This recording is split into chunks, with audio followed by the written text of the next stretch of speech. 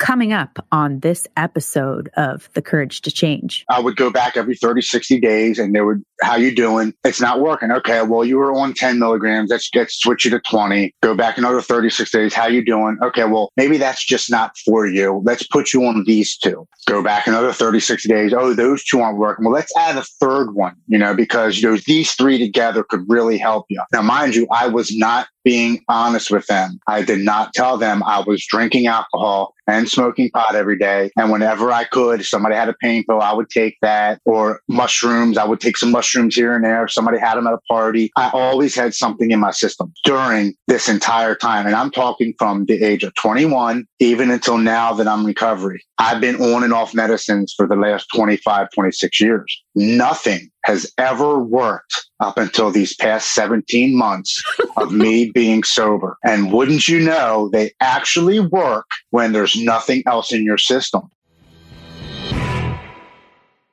Hello, beautiful people. Welcome to the Courage to Change Recovery podcast. My name is Ashley Lowe-Blassingame, and I am your host. Just a reminder, please subscribe to this podcast and rate and review. Reviews are podcast currency, and so we greatly appreciate your support there anywhere you get your podcasts. Today, my guest is Tim Lodgen. Tim grew up in Baltimore, Maryland, where he signed a skateboard contract that had him riding with Bucky Lasik and Brandon Novak. Playing sports kept him away from drugs and alcohol until he enlisted in the Marine Corps as a senior in high school. He thought he'd let off some steam before he had to enter the highly regimented life of a soldier. And during that time, he did every drug he could get his hands on. Soon he was then deployed to Somalia, where massive amounts of alcohol took the place of the drugs. When he finally returned home, he was happy to be out of the military, but quickly fell into a deep depression that had him sitting with a gun in his lap, thinking about suicide. He finally admitted his depression and was diagnosed with bipolar disorder, but without ever admitting to his drug and alcohol use. He spent the next 20 years with incorrect doses that did little for his mental health. Tim then began a career as an MMA fighter.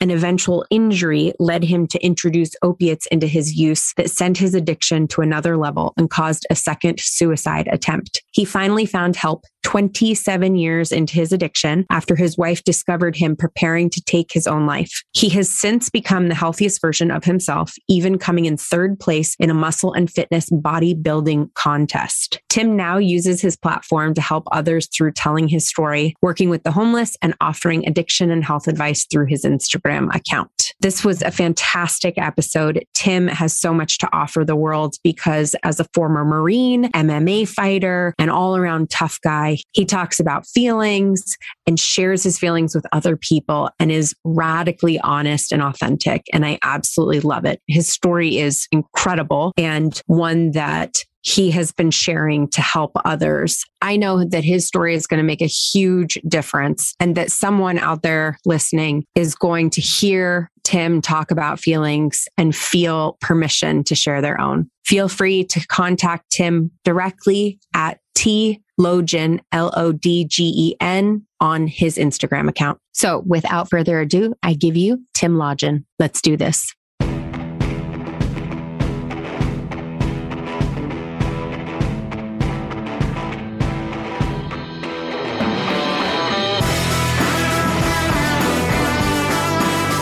You're listening to The Courage to Change, a recovery podcast.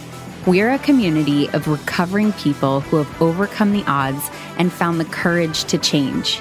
Each week, we share stories of recovery from substance abuse, eating disorders, grief and loss, childhood trauma, and other life-changing experiences. Come join us no matter where you are on your recovery journey. All right, Tim, thank you so much for being here. Thank you for having me. I really appreciate it. I'm very humbled to be on. Thank you. Well, I know that you've done a lot of these, so you are seasoned at this and talking about your story. How many times do you think you've talked about your story thus far? This is my 48th podcast. 48th, okay. Yeah, in this year, yes. In this year.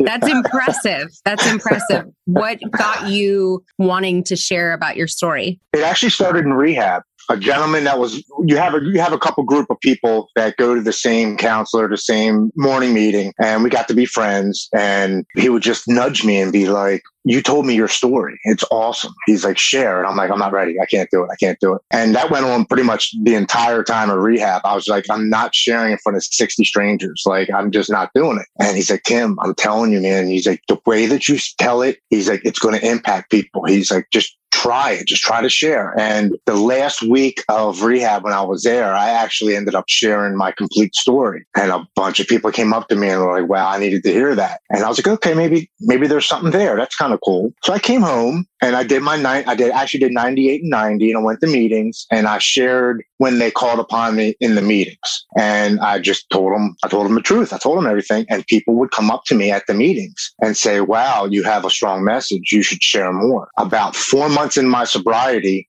I started following recovery podcasts and recovery people on Instagram and Facebook. And I was like, you know what? I think I'm going to share. So one day I literally messaged 25 podcasts and I gave them a little short bio. And this is me. This is what I want to do. About 4 or 5 of them came back and said, we would like to have you on to share your podcast. And that's how it all started. The one thing that really kept me going is the very first podcast that I did was KDD, Knocking Doors Down with Jason and Mikey. 4 days after I did that podcast, I'm actually sitting in somebody's driveway, picking up a table to take it to Brandon Novak's recovery house in Delaware. I grew up with him. He's a childhood friend. And as I'm sitting there waiting for the guy to open the garage so I can load the table up, I get a phone call. And the guy's like, is this Tim? And I'm like, yeah, how can I help you? Who's this? He said, this is Tony. I served with you in the Marine Corps in 1996. And this is this past year. And I'm like, holy shit, how you doing, man? What's going on? He's like, I'm not doing good. He's like, I've been addicted to pain pills for 18 years. He's like, but I had to call you. He's like, I listened to your podcast 4 days ago and what you were talking about hope and not giving up. He's like, I'm 4 days sober.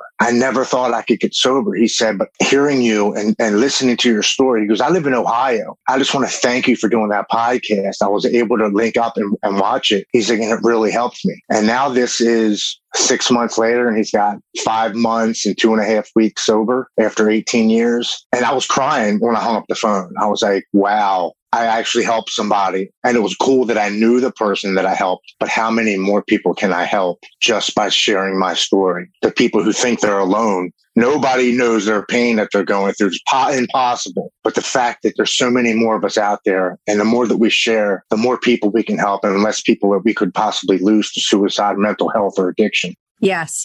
That's awesome. And I love it. And it's true. We just had a person reach out to us who listened to a podcast from several seasons ago and one of the episodes, and they were like, hey, can you give me this person's phone number? And I said, sure, he'll connect with you. And same deal. He was like, it helped somebody. This is fantastic. That's the whole point. And people think, oh, it's so scary to share my story and to be vulnerable. And I don't know about you, but I've only had amazing things happen as a result of sharing my story. Absolutely. And it doesn't feed the ego, for me at least. I mean, I was a very egotistical person growing up. Look at me, look at me. It's a different feeling. Yeah. It's like a heartfelt feeling that you're actually doing something good for somebody and not expecting anything in return. I've never lived that kind of life until getting sober and living in recovery. Yeah. What is your sobriety date? March 5th, 2021. And it's the first time I've ever tried getting sober. I've never tried getting help for 27 years. I ran and drank and drugged and never tried getting the help I needed. And I needed it this time. I was suicidal and I wanted the pain to stop. You had an experience as a child with your dad leaving, and then your brother, who was 10 years older, he left. And that really had a huge effect on you, and much later in life, kind of a torturous experience. Can you tell us a little bit about that? Yeah, absolutely. My father left when I was 6 or 7. I was in first grade. So I was between 6 and 7. And my brother's 10 years older than me. So he's 16, 17. He's a junior in high school. And when my father left as a 6 and 7-year-old young boy, I thought it was because of me. I said, what did I do to make my dad leave? He stayed for my brother, and my brother's about to graduate high school and go into the Army. Why is he leaving when I'm so young? Could I have been a better kid? Could I have listened more? Could I have cleaned my room more? Could I help him more around the house? Like, what is wrong with me? Why did he leave? I held on for that for 30 plus years, 35 years, I always thought I was the reason my dad left. He would call my mom and say, he's coming to get me. And I'd pack my bags and I'd wait at the front door. And an hour would go by, 2 hours would go by, and my mom would walk around the corner. Your dad's not coming. He had to work or something came up. I cannot tell you how many times that happened. It got to a point where she said, your dad's coming to get you, that I wouldn't even pack my bags. So I really thought he didn't love me. He wanted nothing to do with me. He didn't want me in his life. Come to find out, as I got older in my late 30s, and I explained that to my mom, she said, son, your dad ran around with me. It had nothing to do with you. You had absolutely nothing to do with our divorce. I couldn't take it anymore. He had girlfriends on the side. I didn't want to live that way. And I used that to drink and drugs sometimes because I would be like, I'm worthless. My own father didn't want me. I'm going to go get high. I'm going to go drink. I'm going to go have fun because I'm growing up without a dad. Now, one good thing is my mom met my stepfather when I was in 5th grade, and they were married for 28 years. So he was with me pretty much my entire childhood, past high school, up into my early 30s. And then they ultimately got a divorce, and I haven't seen him in like 10 years. But he showed me a lot of things in life. But there was that stepdad, stepson thing. He wasn't affectionate. He would show me cool things. Like, I'm a carpenter. He showed me how to be a carpenter. He was like, why pay somebody when you can learn how to do it yourself? He started doing that when I was 14 or 15 years old. We lofted the house. I was like, who's doing it? He's like, me, you, and my 3 brothers. I'm like, what? He's like, I'm going to teach you some stuff. And that actually did help me in my life because I'm a carpenter, and it's because he showed me that stuff. But there was never no love connection like a father and son would have. So I did miss out on that. And that did affect me. It absolutely did. How did your mom explain him not coming to pick you up? He actually had a good out. He was a Baltimore City police officer, and she would just simply say, he's got overtime. They called him in. He's got to work night shift. His schedule changed. And that was a complete out. And I knew my dad was a police officer. And that was it. That was the end of the story. He can't come. He's got to work. You didn't get into drugs and alcohol really because you were super into sports. And I know many parents, those of us were like, we're going to get our kids into their passion and then they won't drink and use like we did, right? That didn't work in your case. Why do you think that drive to stay away from those things initially kind of collapsed as you got into the Marine Corps? I think I was searching for who I was because my father wasn't around. I never knew my real grandfather on my father's side. I never knew my mom's father on her side. I grew up with step granddads. Now, I called them Pop and Grandpop, but they were not my biological grandfathers. So I was always searching, like, where did I come from? What's my family heritage? What did we do? My first high school party in 9th grade, I went, and it was the first time I ever tried alcohol. And I drank and I got completely sick. The whole next day I was throwing up, hangover, the whole deal. And my mom knew I had drank. She's like, I'm not going to punish you because your rest of your day is ruined. She's like, but we're having a cookout and I need 45 or 40 or 50 ears of corn shucked. She said, you're going to shuck all 50 of these corns a ear. Here's a paper bag for the corn and a paper bag for you to throw up. But she didn't punish me. I love that. I didn't think about alcohol or anything again. Like I was like, I'm done with that. I'm never doing that again. Well, senior year rolled around and my grades was not getting me into college. If you weren't in sports, then you were doing drugs in my school.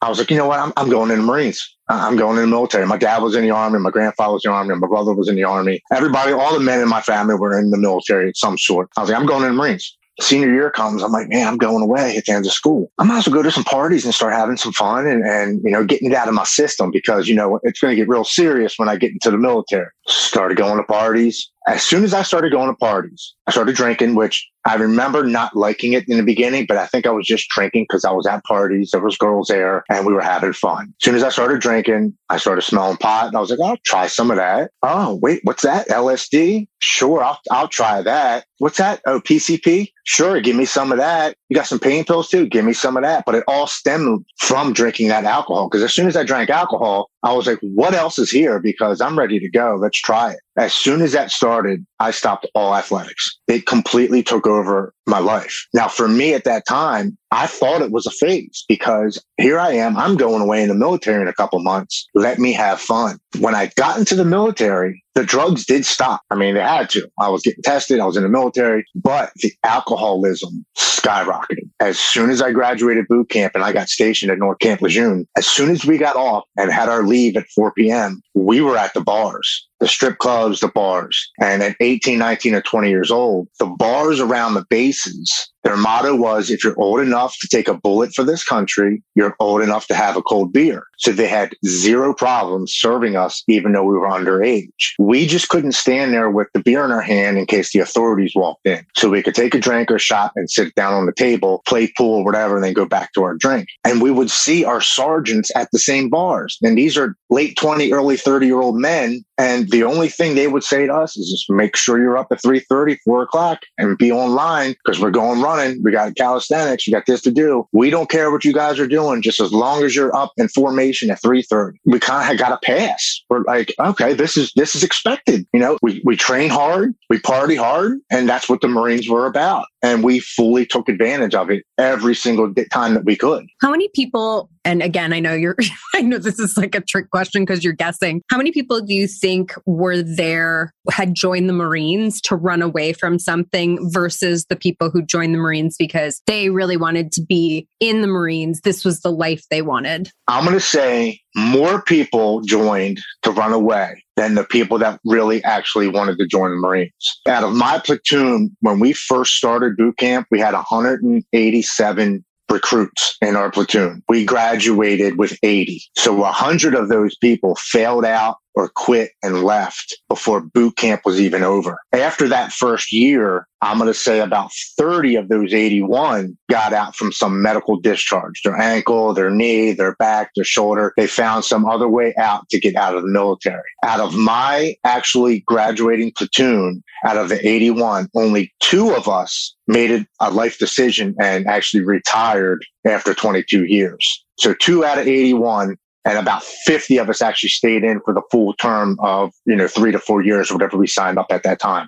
Wow. That's that's pretty bad or good. I don't know. You get rid of the people who don't really want to be there. And that's it. And the Marines is no joke. It's not putting down any other military, but when you join the Marines, you're considered the best of the best. You go in first. When there's trouble, they call the Marines in first. How many people? So I saw people tell their kids or convince their kids to go into the military so that they could stop using. Did you see that at all? I saw people in the Marines once we got out of boot camp doing drugs. We would have random drug tests. And I do remember this one time, there was like 300. They tested like 3 platoons. It was about 300 and some. If I'm correct, I think like 70 people came back tested positive for cocaine. It was like 20 or 30 people came back from marijuana. All 70 of us, right? Yeah, for like marijuana. Some people came back from marijuana. But I do remember the cocaine because I was like, are you kidding me? Like 70 of you, like we're doing cocaine? If I'm not mistaken, they only stationed your system for a couple of days. So I'm thinking these guys are like, oh, I could do it on Friday. I'll be good by Monday. There's a random drug test. No, you got caught. I think it's an interesting thing to hear about, like who joins the military, why they join the military, how long, all those things, because it's one of those places where I think a lot of people, it's a perfect example of wherever you go, there you are, that you can't run away from yourself, no matter how much you train, no matter how well you can get, people are like, well, I can still get up at 4 a.m. I can still perform. I can still save these people. I can still go out on a mission. Like there are all these things that convince us I can't be an alcoholic or drug, whatever you want to call it. I can't be mentally ill. I can't be XYZ because I'm elite in this category, because I can do this. I can do an ultra. I can do an Ironman. Like I can't. It's not possible to be these 2 things when in fact it is very possible to be multiple different things. And alcoholism is this weird void in the middle where you can be in control in all these other areas. And then this one area, you're just a hot mess express. Yes, absolutely. And they teach you to hide your feelings. They teach you to suppress your emotions. You're supposed to be a pretty much robot. Do as I say, don't ask anything. If I tell you to jump, you don't look at what you're going to land in. You jump and then you figure out how you're going to land. You do what we say when we say to do it. Pretty much F your feelings, put them aside because you're a warrior. You're trained to war. You're trained to kill. That's it. Period. Done.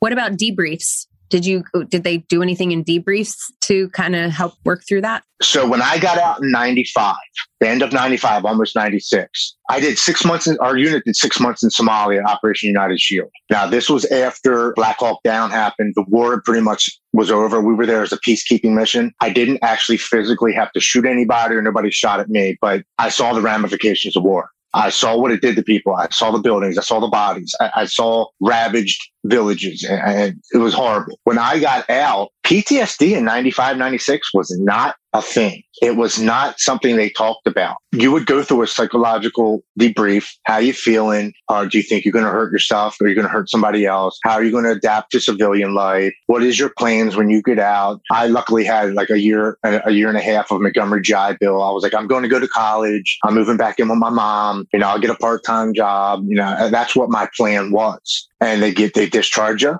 and send you on your way. Oh, here's your local VA. You can go down and talk to a psychologist or psychiatrist if you're not feeling right. And that was it in 95. They didn't follow up with you. There was nobody calling and checking up on you. If you didn't take it upon yourself to go sign into the VA in your state, wherever you lived, they had no more record of you. You were discharged from the military and you were on your own. That was it. The first week or two was fine because you're like, okay, I'm out of this situation. I don't have to worry about anything going on. You get sleep. You can eat, you can shower, you can actually start, but it's not the week or two after, it's the month after. Something is not going on now. And you're kind of like, well, now what? I remember like watching people walk on grass and that pissed me off. I'm like, you're not supposed to walk on grass. That's why the sidewalk's there. You're not supposed to walk and chew gum. That's disgusting. You're not supposed to hold anything in your right hand. If you're walking and you have a cup or something, it's supposed to be in your left hand so you can salute with your right hand. If you're with your loved one, you're supposed to hold their left hand so your right hand's always free to salute an officer. Standing in lines at the grocery store, just how people would stand with their hip out or like, chewing. I'm like, man, these people have no like respect for anything. Like it mentally got to me because I was like, what, man, I hate everybody. Why are people so disgusting? When they weren't disgusting, I was just so used to everything being spot on, correct and checked and locked and loaded, ready to go and nothing out of place. And then you come back to reality and people are just la, la, la, la, la. And I wasn't used to that. I'm not even going to lie. I'm 46 now and it still bothers me when people walk on grass. Of all the things. I'm like, why are you walking on grass?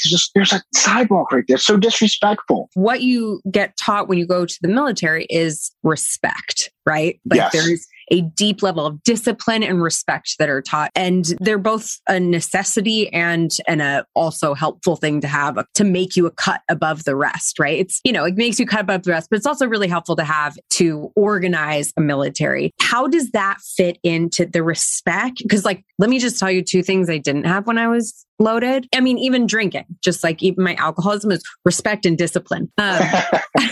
How do those two things, how did they work inside you when it came to your using, whether it was your alcoholism in the military or addiction after the fact? I looked down upon people who did heroin and cocaine. Okay. And like, to me, that was the hard drugs. Like, how could you do that? Is it disrespectful or it's not disciplined? Not, how could you get that bad in your addiction where how are you that low? I'm only over here drinking a 12-pack and smoking weed and taking pain pills. You're injecting something into your arm or you're sniffing something that could possibly make your heart explode. Like, that's what I'm thinking. You know what I mean? Yeah. A differentiator, like you're still in your mind. You're still, I guess the picture I'm painting is you get taught this ultimate respect and discipline. And then how it applies to addiction is in your mind, you have to separate yourself from these other people. Otherwise, that whole mentality doesn't work. And so for you, the undisciplined and the disrespect of your body, or however you want to call it, it was just the lower level in your mind of addiction. So like you just created a bubble for yourself of like, well, it's pain pills, it's not heroin. I think it's important for us to talk about what it looked like when you were at the end, right? Because we're still in a at least as far as I'm concerned, a much more mainstream or a bit above mainstream view of you, which is pills and marijuana and whatever. But that's not, I mean, your wife walked in with you standing on a bucket with a rope around your neck. So that's where this I'm better than discipline, respect, and creating this bubble for yourself got you. It didn't work. How did you go from like those people to I just want to die?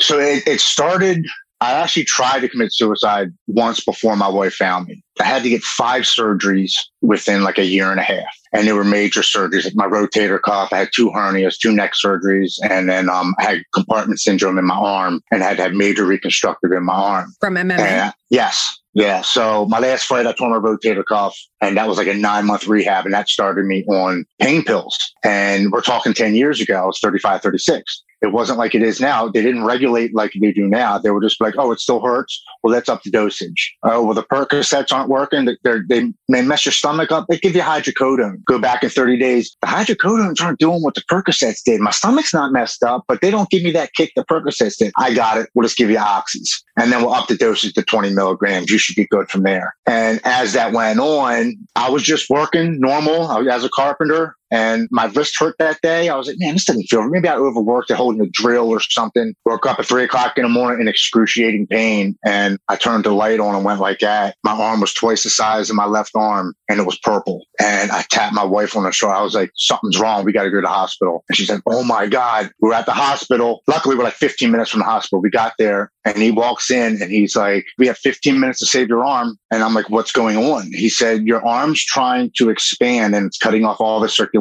to your arm. And if we don't cut you open and let your muscles hang out to relieve the pressure, you're going to lose your arm from your elbow down. Why did your arm do that? Why was your arm trying to expand? I tore all the ligaments and tendons in my arm without knowing it. I guess from overuse, training, working, holding drills and saws, and I just overworked it. After that last surgery, they didn't have, once you got done surgery, you didn't go back to the surgeon anymore. You went to a pain clinic, and you go to the pain clinic, and it was once a month. You had to go and pee in a cup, make sure you weren't doing any drugs. I was doing marijuana, but they didn't care about that. They were looking for harder drugs or whatever. It would never be like, we're going to take you down. Is that working for you? It's working great. Okay, here's another refill. That's it. It wasn't, oh, well, let's take you down to 10. Let's take you down to 5. On top of this, I was drinking a 12-pack of beer a day. And like every good addict, I wasn't taking one every 4 hours. I was taking 2 to 3 to 4. And I was getting done my script 2 weeks early before my next refill and having to go out and ask my buddies to hook me up or hold me over or come up with an excuse. I got out of my truck and it fell on the concrete and I stepped on them or I knocked them into the toilet and I flushed them by accident. I need a new refill. So I get to the point one day and I'm sitting in my bed and I'm scared. I'm literally scared. I'm like, this is how people die. I'm taking like 10 to 15, 20 milligram oxys a day and drinking 12-pack of beer. I'm going to freaking die in my sleep one night. And I'm like, you know what? That's not going to happen. I'm going to do it. If I'm going to die, I'm going to do it. And I reached up in the pill bottle that I had in my bedroom and I had 18 left in the bottle. And I took all 18 of them and I drank a 12-pack of beer in like 3 hours. And I remember laying in the bed. And the last thing I remember saying is, please don't let me wake up because I can't stop and I want the pain to go away. I woke up the next morning. And I immediately go into the bathroom where my full refill is sitting of 30. I open up the bottle and I dumped all 30 of them down the toilet. And I looked in the mirror and I remember telling myself, I don't care how bad this gets. I'm never taking pain medicine again. And for the next 10 days, I was the sickest I think I've probably ever been in my life.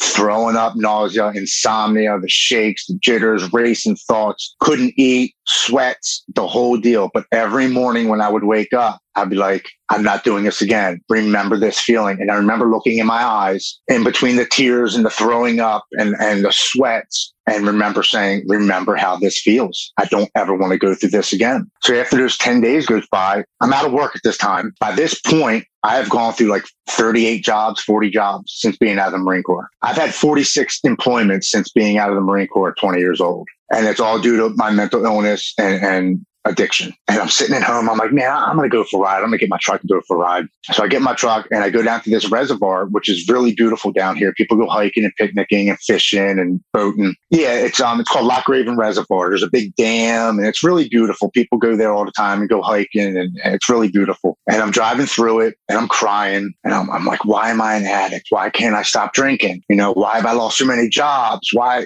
is me and my wife fighting? Why don't I get along with my kids? Why have I shit on every single thing in my life? And I get around to this bend and there's a tree there where my senior year of high school, my best friend lost control of his car and hit the tree and lost his life at the age of 18. So on the tree is a memorial. They have a picture of him and they have a book there still to this day. You can write little notes to him and put flowers there. And I get out and I go up to the tree and I'm crying. I'm like, Bill, man, I'm lost. I don't know why I'm here. I don't know what's next for me. I just need a sign that I'm not alone. I need to know that there's something else out there because I'm lost and I don't know what to do and I can't stop drinking. And I get back in my truck and I go to leave and I'm crying. I can barely drive. And instead of pulling over on the right-hand side, I pull over on the left-hand side where traffic's coming this way. And about 10 minutes goes by and this car pulls up and we're nose to nose because I'm on the wrong side of traffic. And I'm watching this guy get out. He opens his back door and he gets his dog out. He's about to walk across where the water is. And I'm looking at him. I'm like, holy shit. And I get out of my truck and I'm like, Mr. Bill. It was my best friend who had died in 1996. It was his father. I hadn't seen him since 1996. This is March 16, 2017. So 21 years later. And I'm like, Mr. Bill? And he's like, Timmy? He's like, what's wrong? I'm like, I'm an alcoholic. I'm an addict.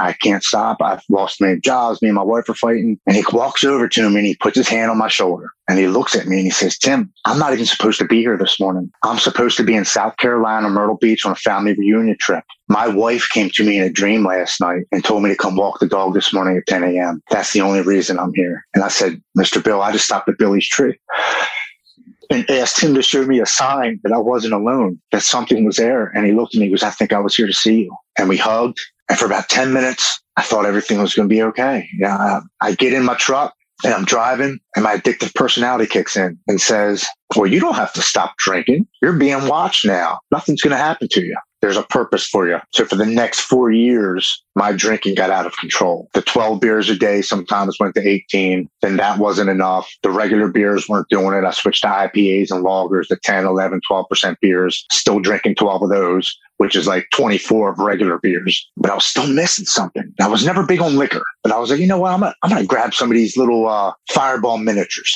I'm going to try these out. Take one or two of them. I got that warm blanket feeling that the pain pills gave me almost instantly. That hot feeling goes down, your chest warms up. And I was like, this is it. This is what I've been missing. I'm good now. Well, after doing that for about a year or two, I was noticing I was getting kind of fat. My face was getting big. My skin was turning red. I was like, well, I don't like the way this looks, so how about I just switch to the whiskey instead, just leave the beer alone because, that's a good plan. I would stop in the morning at the liquor store and get a sleeve of Fireball whiskey, which is 10 miniatures in a pack. Question. Yeah. Why didn't you buy a bottle? My addictive personality told me not to buy a big bottle because then I would know exactly how much liquor I was drinking. Okay. I could get the little bottles and drink them and throw them away and forget how much liquor I was drinking throughout the day. And it would justify me to go get more because I wouldn't remember how much I've already had. Okay. All right. But if I drank a big bottle and I drank all of it, I'd be like, oh my God, I'm an alcoholic. I drank all that today. It would bring everything to reality. Right. Okay. The little ones I could put in my pockets, throw them out the window as I'm driving, hide them all over the house, forget where I hit them. In the morning, I'd stop and I'd get 10 of them. I'd finish all 10 of them by 1:00.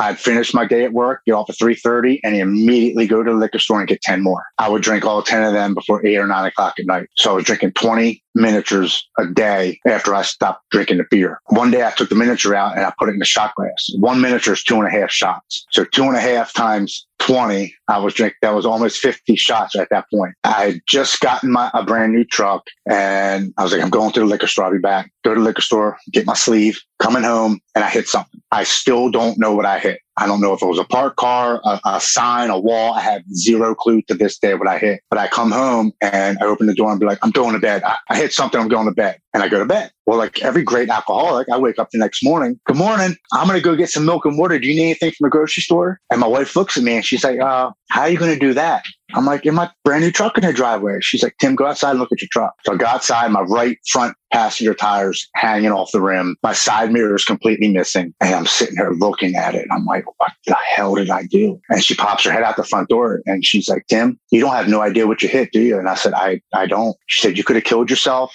or killed somebody last night. You can't stay here anymore. This is out of control. I don't want you here. You gotta leave and go figure this out. When you figure it out, you can come back, but I don't want you here anymore. I can't deal with this. So I call AAA. They come, they put my spare tire on for me. I said, screw the side view mirror. I don't need it. I'm good. Call my buddy. And I'm like, hey man, I just got kicked out of my house. Is there any way I can come to your house? For a couple of days, let things blow over And my wife will let me back in a couple of days, just let her cool off. And he's like, sure, man, come on over. So I get to his house and he's like, well, your wife kicked you out. I'm like, yeah. He's like, they might as well go to the fucking bar. I'm like, you know what? Now I have a reason to go. My wife just kicked me out. You know, I'm in the dumps. Yeah, let's go to the bar. So we go to the bar. This is less than 24 hours. And as I'm leaving the bar, I rear end somebody at a red light. I'm trashed. I mean, we were doing shots, drinking, and I get out and I'm looking at it. And the guy had a tow hitch on the back of his truck. So his truck was actually completely fine. But now my front bumper's all V'd in. So I get out and I'm like, are you okay? And he's like, yeah, I'm okay. I was like, your truck's okay? You're okay? I slapped him on his back. I got my truck and I took off. I knew if the cops came, my truck was getting impounded. I was going to jail for drunk driving. So I took off and I go to my buddy's house and I get there and I'm like, man, I got to go. I can't stay here. He's like, where are you going? I said, I don't know. I just got to be alone. I got to go think about what's going on. So I leave his house, stop at the liquor store, get 10 more miniatures, and I go sit at a local park and ride where people park their cars and go get on the train for work. And I turn my phone off and I sit there for 48 hours, just listening to sad ass music, doing the whole woe is me. I'm a piece of shit. You know, my kids deserve better than me. My wife should have left me years ago. My mom deserves a better son. Why am I still here? Why haven't I accomplished anything? Just completely coming down on me, like on every angle. After 48 hours, I turn my phone on March 5th, 2021 at 7 after 10. 2 minutes goes by and at 9 after 10, the phone rings. And I didn't recognize the number. It said Westchester, Pennsylvania. So I pick it up. I'm like, hello. And it's Brandon Novak. And he's like, Lodgen, what the fuck are you doing? And I said, I'm cold, I'm hungry, I'm tired, and I'm drunk. I'm in my truck. And he says, good, motherfucker. That's what you need. Mm-hmm. He's like, I got a plane ticket set for you this evening. You're going to go down to Banyan Treatment Centers in West Palm Beach, Florida. You're going to go get help. And I promise you, if you get on that plane this evening, everything that you've lost, you'll get back times 10. Just do me a favor. Call me when you pass security because I want to make sure you're not going to get dropped off at the airport and you're going to catch a cab and leave. I want to make sure you get on the plane. I'm like, okay. So I hang up the phone. Maybe 10 minutes goes by and my wife calls. She's like, hey, I just got off the phone with Brandon. Can you please come home, take a shower, pack, try to eat something and take a nap? I had about 4 or 5 hours for the plane left. She's like, just get things ready. I'm like, okay. So I go home, take a shower. I couldn't eat. I've been drinking for 48 hours. Now my panic and my anxiety are through the roof. My mind's racing. I'm like, holy shit, I got to go to rehab. How long am I going for? 30, 60, 90 days, 6 months? I have no idea. It's in Florida. I'm going to be down all the way at the bottom of the United States. You know, I'm going to be so far away from my family. And my addictive personality kicks in and grabs me by the hand and walks me to the basement of my home and throws a rope around my neck and stands me up on the bucket and tells me, you can't do it. Just end the pain. Just end the pain. I listen. I go into my basement. I put a rope around my neck and I stand up on this bucket. I'm crying. And my wife realizes I'm not in my bedroom anymore. And she comes down the steps and she sees me in the corner of our basement in the dark, standing on a bucket with a rope around my neck, crying hysterically. And she says, what are you doing? And I said, I can't do it. I can't. I just want the pain to stop. And I don't know how. And she says, Tim, do you know what this would do to your girls? Please get down. Please get down. Everything's going to be all right. Just get on that plane. Everything is going to be all right. And about a minute goes by and I get down and I fall to the floor and I'm crying for like 10, 15 minutes. A couple hours go by. My mom picks me up. She drives me to the airport and I get past security and I call him. I'm like, hey, Brandon, I'm past security. I got about 30, 35 minutes to be board the plane. And all he says is, I'm proud of you. I love you. You're about to get back everything you've ever lost times 10. And he just simply hangs up. As I go to sit in the seat for them, waiting for them to call me to board the plane, as I sit down, I get this overwhelming feeling of hope that came over my entire body. It was the warm blanket feeling that I got from drugs and alcohol. My whole body got hot. My worry went away, my depression, my anxiety, my fear, and this voice that I've never heard before in my life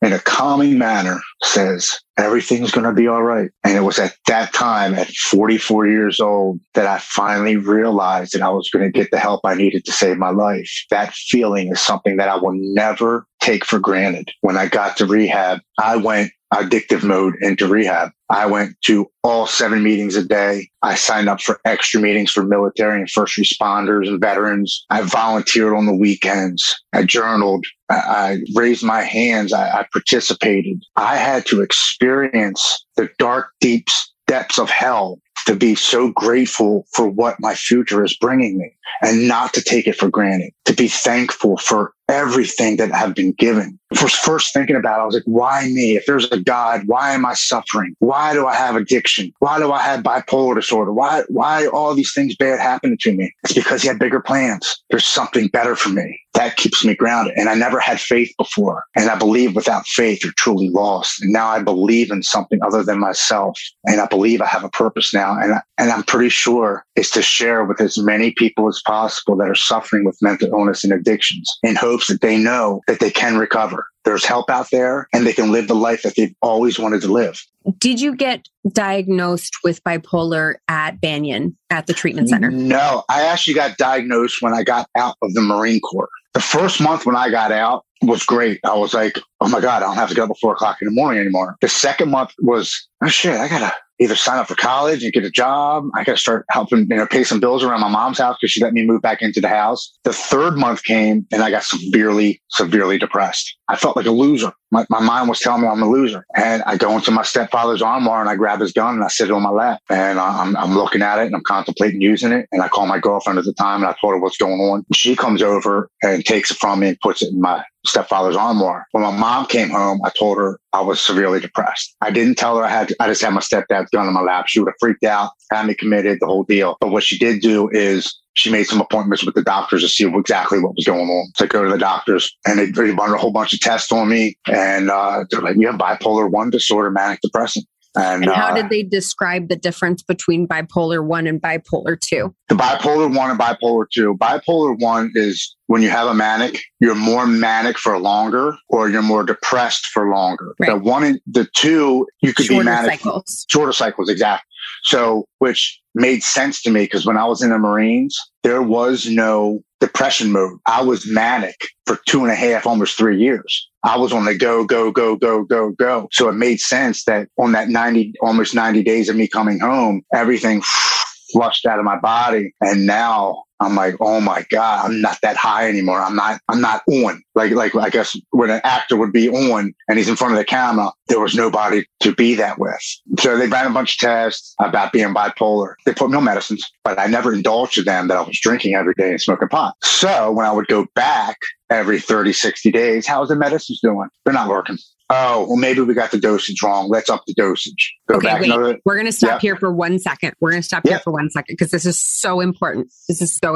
If you have a loved one who is diagnosed as bipolar, major depression, or any other major psychiatric mental illness, and they are still drinking and using, you cannot assume that any of the meds or therapies or any of those things are going to work the way they're supposed to if that person is still using other mind-altering substances. And furthermore, it's very hard to diagnose accurately a mental illness if someone is drinking and using. Okay, sorry, had to drop that because it's a perfect place. No, that's absolutely perfect. And what I'm about to explain is exactly that. So I would go back every 30, 60 days and they would, how you doing? It's not working. Okay, well, you were on 10 milligrams. Let's switch you to 20. Go back another 36 days. How you doing? Okay, well, maybe that's just not for you. Let's put you on these 2. Go back another 30, 60 days. Oh, those 2 aren't working. Well, let's add a third one, because these 3 together could really help you. Now, mind you, I was not being honest with them. I did not tell them I was drinking alcohol and smoking pot every day. And whenever I could, if somebody had a pain pill, I would take that, or mushrooms. I would take some mushrooms here and there. If somebody had them at a party, I always had something in my system during this entire time. And I'm talking from the age of 21, even until now that I'm in recovery. I've been on and off medicines for the last 25, 26 years. Nothing has ever worked up until these past 17 months of me being sober. And wouldn't you know, they actually work when there's nothing else in your system. And I was never honest with them. I never told them. So they would I couldn't tell you how many medicines I've been on, probably 30 some. Yep, at one point, they had me on Lexapro, lorazepam, and 1,800 milligrams of lithium a day. I was like a freaking walking zombie. Oh my God. My wife looked at me one day and she's like, you don't smile, you don't cry, you don't smirk. She's like, it's like I'm talking to a Walking Dead person. She's like, what do they have you on? And the doctor at that time actually made a mistake. The Razapam that he had me on, I was only supposed to be on 4 milligrams for the entire day. Well, on the bottle was take 4 milligram tablets per day. So I was doing 16 milligrams on top of the 1800 milligrams of the lithium. Oh my God. And that's a big mistake. And Lexapro. Yeah. I actually passed out one night at my house, and my poor 5-year-old daughter walks in and couldn't wake me up. She got on the phone and called my mother and father-in-law and said, I can't wake daddy up. I can't wake daddy up. And my mother and father-in-law came over to my house and they were shaking me. And I think my mother ended up slapping me in the face to wake me up. And I woke up and I had to go to the hospital. And they were like, what are you on? You can't take this. Like, you're not even supposed to be on 1800 milligrams of lithium. Like, this is way too much. At that point, I had lost all faith in the medicines. Mm-hmm. And I told myself, well, I don't need them because they obviously don't know what the hell they're doing. It's been 15 years, 20 years at this point. It's not working. So why in the hell am I even taking them? And I would go through my cycles. There was never no happy medium. I'm either 100 miles an hour or I'm 0. There was no normal emotional track that I would be on, like, because everybody goes up and everybody comes down. But when I went up, I'd clean the house for 2 or 3 days, cut the grass. I'd paint shit. Like, I would just go.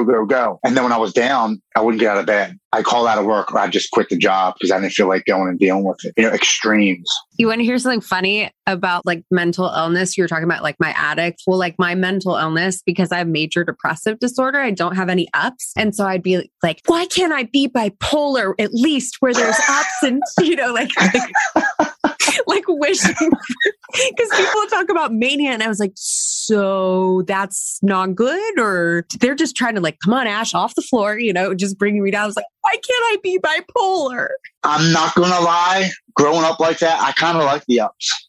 It literally helped me excel at sports. I would train harder and longer than everybody else. I wouldn't stop. They'd have to pull me off the field. They'd have to stop me from training.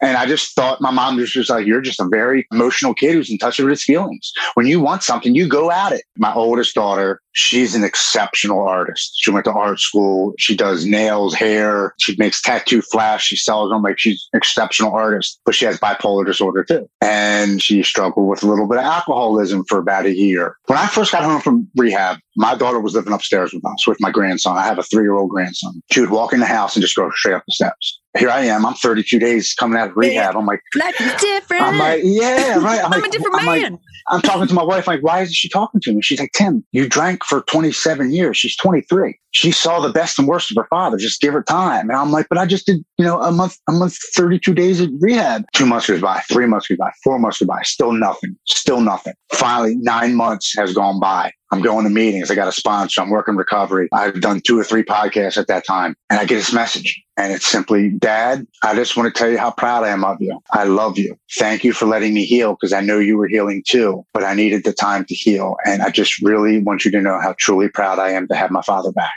That was one of the biggest, if not the biggest gift I've gotten back from sobriety. No amount of money, nothing could replace that feeling of pride that my daughter actually felt for her father again after not speaking to me, after being scared of me walking in the front door to my own home. My kids were scared of me. My middle daughter, who's 14, and my youngest, who's 11, they bounce back pretty easily. I have a relationship with my kids now. We eat dinner, we watch movies, we play, we go to the pool. Like, it's normal father-daughter relationship now that I didn't have before. Recovery has given me more than I ever could imagine. It's given me, my friend lied, it didn't give me back 10 times. It's given me back 100, and it gives me something back every single day. Just how I look at things, my perspective of how I look at things now. And I had somebody at the gym a couple months ago say, man, I had a shitty day. I had to go to work. I got to drag my ass here to the gym. I got to go home and cook dinner. And I said, change one word in that sentence. And he's like, what do you mean? I said, you got to go to work this morning. You get to come to the gym and you get to go home and cook your family dinner. And he just looked at me. I was like, some people don't have a job.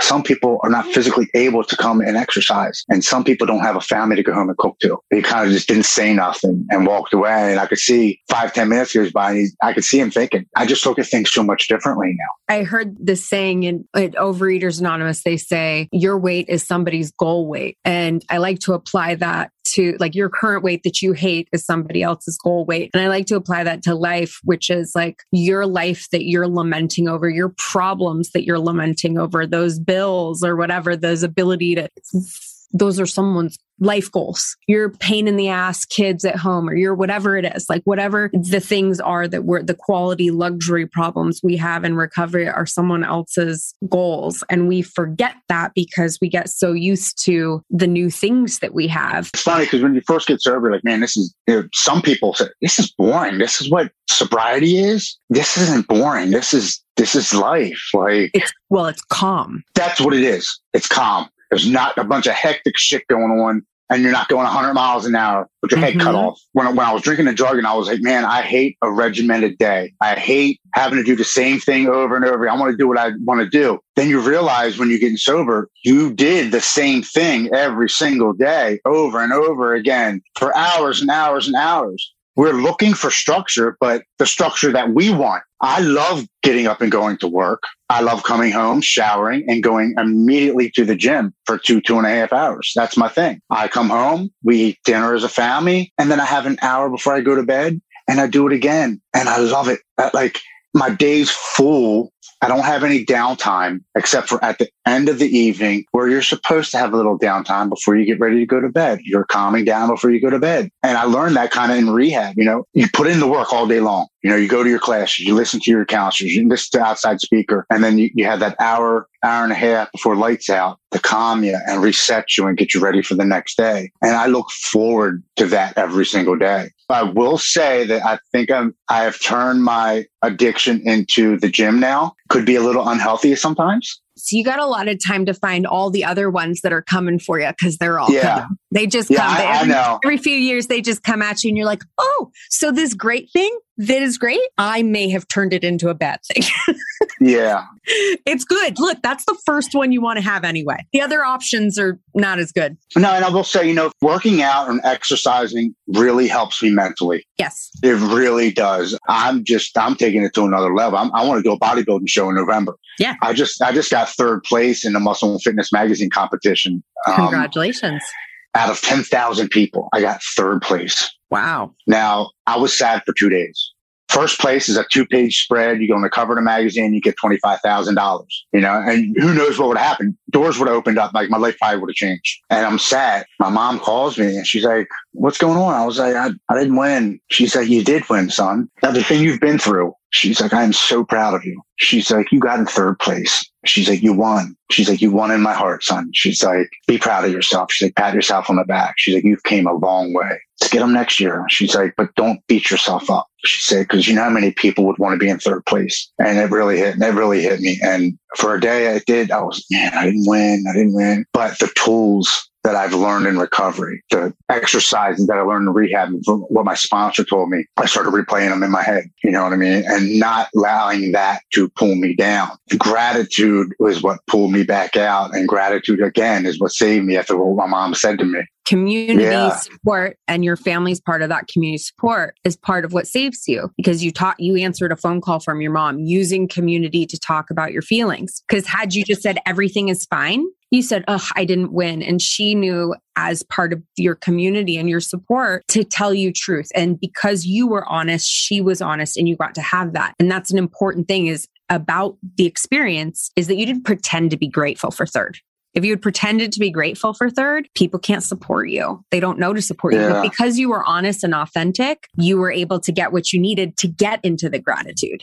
And I've noticed by being truthful and not suppressing your feelings and just coming out and saying how you feel, the reciprocation that you get back is often not what you think is going to be. It's going to be helpful and beneficial to you. So if you're thinking that you shouldn't say something, or if you're feeling you're ashamed, say it. Say your feelings. You would be amazed at what comes back to you and how much it could help you. Don't feel as if, nobody could possibly understand how you're feeling, because believe it or not, the people that smile the most are the ones that are hurting the most. They're embarrassed. They're ashamed. I don't want to bother you with my problem. Let it go. Let it go. You feel so much better about yourself. Yeah, it really changes everything. That radical honesty, it does. Thank you for coming here and being radically honest with me. I had a lot of fun in this interview, and I think we got to touch on some different things that bring different aspects and angles to your story. So I'm so grateful. It's really important to hear a,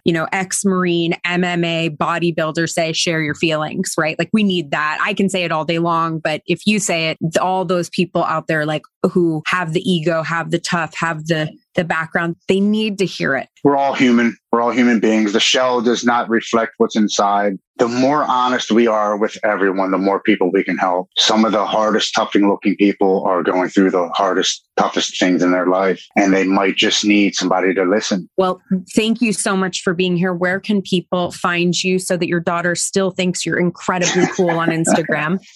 My Instagram page at Lodgen, Lodgen. I just became a partner with Rockstar Testimony, who's a 501c3. They do mental health and awareness. And you find me on their page at Rockstar Testimony as well. And if you're out there and you need anybody to talk to, if you have any questions, if you want to message me, my DM is completely open. I message everybody, and any question that comes through, I will message you back and personally try to help you as much as I can. I truly believe that's what I'm here for. So if anybody needs any help, please just contact me on Instagram at Lodgen. Thank you so much. Thanks for being here. Thank you guys for having me. I really appreciate it. Well, hello again. Scott and Ashley here. Hi. Hi. Oh my gosh. I don't know how I'm supposed to say hi. That's just my voice. That's my natural voice. There's obviously a right and wrong way. A right and wrong way to say hi. So Tim was awesome, and he's told his story many times, but I felt like we got a different type of angle out of it. But maybe that's just my ego hoping that we got a different angle. I think it's one of those things. Sometimes we have somebody on here and their story is great, but maybe they just haven't gotten to tell it that often. And so they almost don't know what the parts that matter, and particularly relatable, sort of like we mentioned, to a particular kind of guy too, right? Like Tim is this tough dude. He was an athlete. He was a Marine. He was an MMA fighter. He's a carpenter. He's a bodybuilder. He's, tick all these sort of masculine boxes. He's a rad dude. Realizing like him being able to speak in this really honest way of like, look, man, I am very tough. And still, like, all this came for me. I think it speaks to the person coming out of the military who has seen a lot, has been in this regimented environment, schedule, and then they come out and it's just back to supposed to be business as usual for them after living this entirely different life. And civilian life can feel so overwhelming to them that so many of them actually do take their lives. I think it's really important that we have this person like Tim talking about what that feels like, how he handled it, and the fact that it's okay to feel this way. It's okay to have feelings. It's okay to ask for help. And if you're struggling with addiction, it's okay to treat that. And that not only is it okay, but it can lead you to this great life. I haven't been in the military, so I can't share that message the way that he can. I have to admit, the whole time that he was talking about that part of his story, I was picturing Ashley in the military. Okay, this I gotta hear. Yes, and yes, please tell. The movie wrote itself, right? The movie. G.I. Jane? Is that what the movie is? Yeah, G.I. Jane? I was in the elimination group of the boot camp. Day one, ringing the bell. So, is that? I'm sorry for anybody who likes the show, but we're going to be pouring all of our resources into this project. The Courage to Change is going on the road to make a movie about the most defiant, unorganized, undisciplined human being. I know that I'm new here, but I have an idea. I'm happy to be in charge of it. And here's the thing that I've noticed is everybody is really running out of energy by the end of the day. And let me tell you what will work really well for that. Cocaine's a hell of a drug. It isn't the first time that the military has used amphetamines for their soldiers. There's precedent for this, people. There's precedent.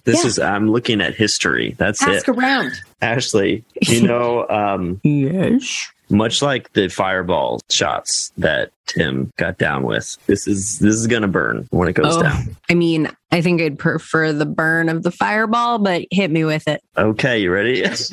Oh, no.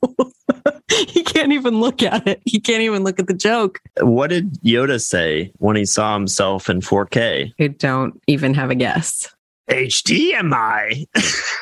Oh my God.